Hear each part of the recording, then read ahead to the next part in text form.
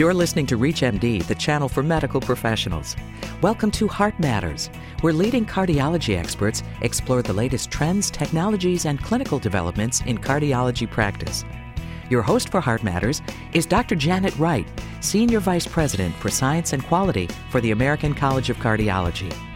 One of the reported benefits of endoscopic vein harvesting is a lower risk of wound complications following coronary bypass grafting, though it's yet to be established that long-term clinical outcomes for this technique are superior to those achieved using an open harvesting technique under direct vision. New findings suggest the need to weigh short-term benefits against long-term outcomes. Our guest is Dr. John Alexander, Associate Professor of Medicine and Director of Site-Based Clinical Research in Cardiology at Duke University School of Medicine.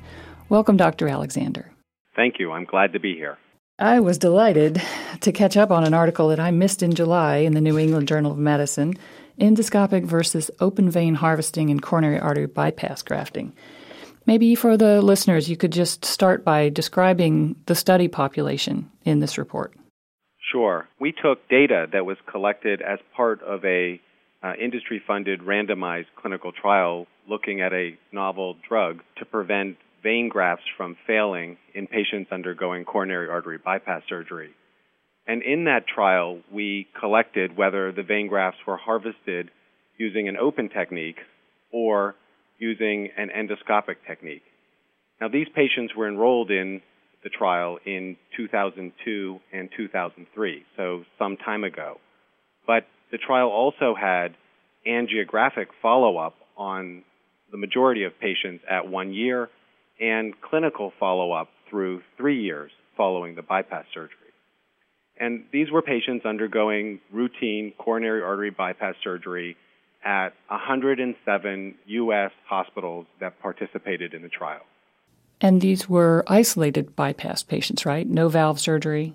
That's correct. The trial was focused on understanding the effects of this drug on graft failure and targeted a population undergoing coronary artery bypass surgery only in order to avoid the complications associated with concomitant valve surgery.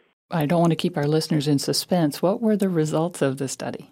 Yeah, so they were somewhat unexpected. In the overall trial, we found a higher than expected graft failure rate. And when we looked at the predictors of graft failure early after the trial was unblinded, we found that endoscopic graft harvesting was one of the independent predictors of graft failure. In this analysis, we extended those findings to clinical outcomes. And somewhat to our surprise, we found that endoscopic graft harvesting was also a predictor of worse clinical outcomes, including higher mortality at 3 years. What a surprise. I would imagine this was totally unanticipated. It was unanticipated, and it came as a surprise, but we really didn't know the long-term effects of endoscopic graft harvesting on clinical outcomes because they had never previously been studied. That being said, this study does have a number of limitations, and so I wouldn't consider it definitive evidence that endoscopic graft harvesting is associated with worse outcomes, but it's certainly suggestive that there might be a problem with harvesting veins endoscopically in terms of their long-term durability and the prevention of recurrent heart attacks and other ischemic events in this population. Well, and before, I know we'll get to describing the limitations in this study and really the limits of what this study can tell us, but before we get to that, what are some of the hypotheses you're entertaining to explain why, if this is the case, why endoscopic vein harvesting would be associated with adverse clinical outcomes and a higher rate of graft failure? Well, no one knows for sure, and our study doesn't definitively address the mechanism. So the speculation goes that endoscopic graft harvesting, while it results in less trauma to the patient's leg during harvesting, likely results in more trauma to the vein graft that's being harvested. And that trauma may be from heat or from mechanical trauma related to tugging on the vein or from inflation of the subcutaneous tissues to allow the harvesting. And that trauma at the time of harvesting may lead to higher rates of graft failure and therefore worse clinical outcomes long term.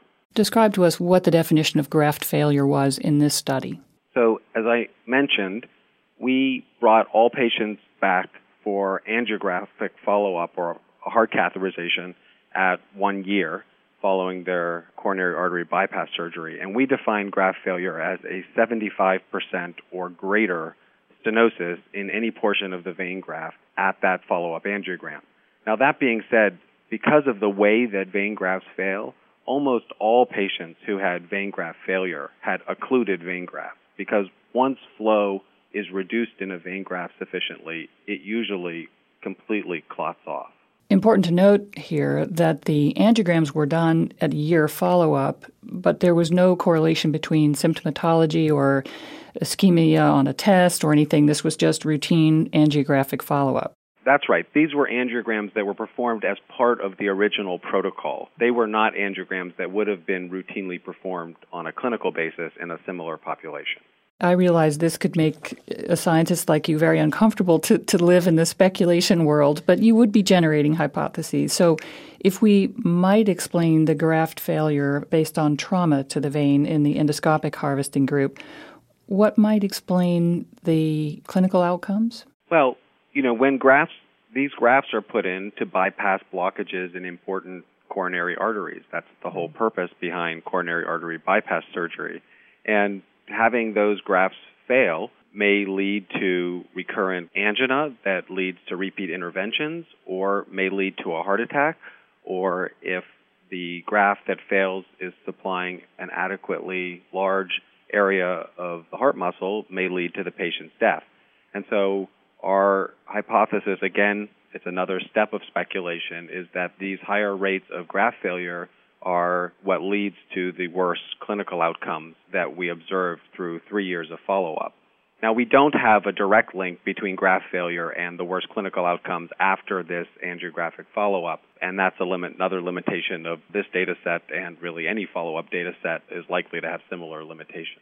Let's talk then about the limitations. How does this study both inform us and help us form the next study? So this study has two important limitations, and the first and by far most important limitation is that it wasn't randomized. So that means that patients who got endoscopic graft harvesting and those who got open graft harvesting were different. And we tried to account for those differences using statistical techniques and adjusting for those differences, but that is never perfect. And so it is impossible to state definitively that it was the endoscopic graft harvesting that led to or was causal in the worst angiographic patency of the grafts and the worst clinical outcomes. That means that the only way to address that in a future study is to do a randomized clinical trial where patients are randomized by flipping a coin, essentially, to either endoscopic or open graft harvesting. And there are ongoing discussions about doing such a trial to answer that question definitively. The other important limitation is that this was endoscopic graft harvesting as conducted in 2002 and 2003. And so like many medical technologies, by the time we have one answer to a question, the technology has changed, and the question is raised whether what we found with endoscopic graft harvesting in 2002 and 2003 still applies to how endoscopic graft harvesting is performed today. So surgeons today are more likely to use anticoagulation and are more likely to try to avoid trauma to the vein, perhaps, than surgeons were in 2002 and 2003. And this might lead to different outcomes in a study conducted today as compared to a study where the patients were enrolled in 2002 and 2003. And this is just a constant influence over studies because the technology and the science are moving forward all the time. So by the time you can collect enough people and capture the experience and issue the report, the field has moved and hopefully improved. That's correct. I mean, that leads you to what I think is the most important message out of this study, is that we would like to identify ways to improve endoscopic graft harvesting so that one can have both the benefits, the short-term benefits on wound healing and patient satisfaction and pain that are important, but also avoid the adverse or the potential adverse long-term consequences of endoscopic graft harvesting. If you're just joining us, you're listening to Heart Matters on ReachMD, the channel for medical professionals. I'm your host, Dr. Janet Wright, and our guest today is Dr. John Alexander, Associate Professor of Medicine at Duke University School of Medicine. We're talking about endoscopic vein harvesting in coronary bypass graft procedures. Dr. Alexander, as you were describing, the goal, of course, is to improve endoscopic vein harvesting to get the short-term benefits and patient satisfaction and the long-term clinical benefits. I distinctly remember in preparing my patients for coronary bypass graft surgery, I would often tell them that even though it seemed that the sternal incision would be extraordinarily painful, that most people were not so bothered by that, but I did try to prepare them for the discomfort of dealing with the leg incision, most prominently at the knee and at the ankle at those flexure points. So when our hospital began to do endoscopic vein harvesting, there was a dramatic improvement in patient satisfaction. They were they were very proud of the tiny 1-inch incision they had on the leg as opposed to what they had seen with other people. Do you see, again, if further studies confirm that endoscopic techniques bring you short-term benefit, and yet a worse outcome, do you see this being a topic for shared decision-making with a patient as they bring their own perspective into decisions about which technique they might undergo? Yes, absolutely. I think even if the adverse effects on long-term clinical outcomes are confirmed in a randomized clinical trial, there's still a valid balancing act here between short-term benefits and long-term risk. As I said previously, in the ideal world, we would try to figure out how to have both the short-term benefits and avoiding any long-term risks associated with endoscopic graft harvesting. And I'm actually confident that the device manufacturers and clinical researchers will be able to find a way to perform endoscopic graft harvesting that gets both. But even in the absence of that, there's a valid balancing act that needs to be performed between the short-term benefits on pain and wound infections and other important quality of life issues for patients undergoing coronary artery bypass surgery and these long-term risks. And patients undergoing surgery are obviously focused on the here and now, and this is a discussion that needs to happen between surgeons, cardiologists, and patients to determine the best course of treatment for an individual patient. I think your study mentioned the percentage of sites that were using endoscopic vein harvesting. Did I read 70%? Or maybe that applies across the U.S.? Yeah, so data from the Society of Thoracic Surgeons National Database, as up to date as 2005 and 2006, suggests that about 70% of patients undergoing coronary artery bypass surgery now in the United States are getting endoscopic graft harvesting. And those numbers are increasing over time as people have understood the short-term benefits and as more surgeons have gotten comfortable with the techniques of endoscopic graft harvesting. In your article, you mentioned, and we've discussed it today, the need for randomized controlled trials to really get a better handle on the influence of these various techniques and the outcomes. And you mentioned registries now. STS has a fabulous surgical registry. What is the role of a registry? How could registries help assist in this research? So registries provide critical information on practices around cardiac surgery, and the Society of Thoracic Surgeons, as you mentioned, has a national registry which actually captures about 70% or 75% of adult cardiac surgery procedures in the United States. So it's a very valuable resource to describe current practices.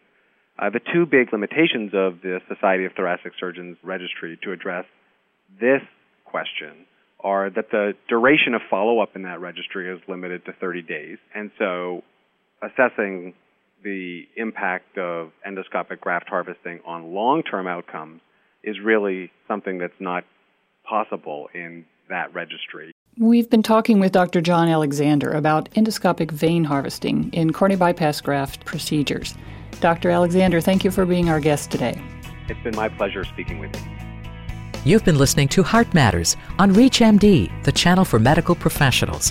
For more information on this week's show or to download a podcast of this segment, please visit us at reachmd.com. Thank you for listening.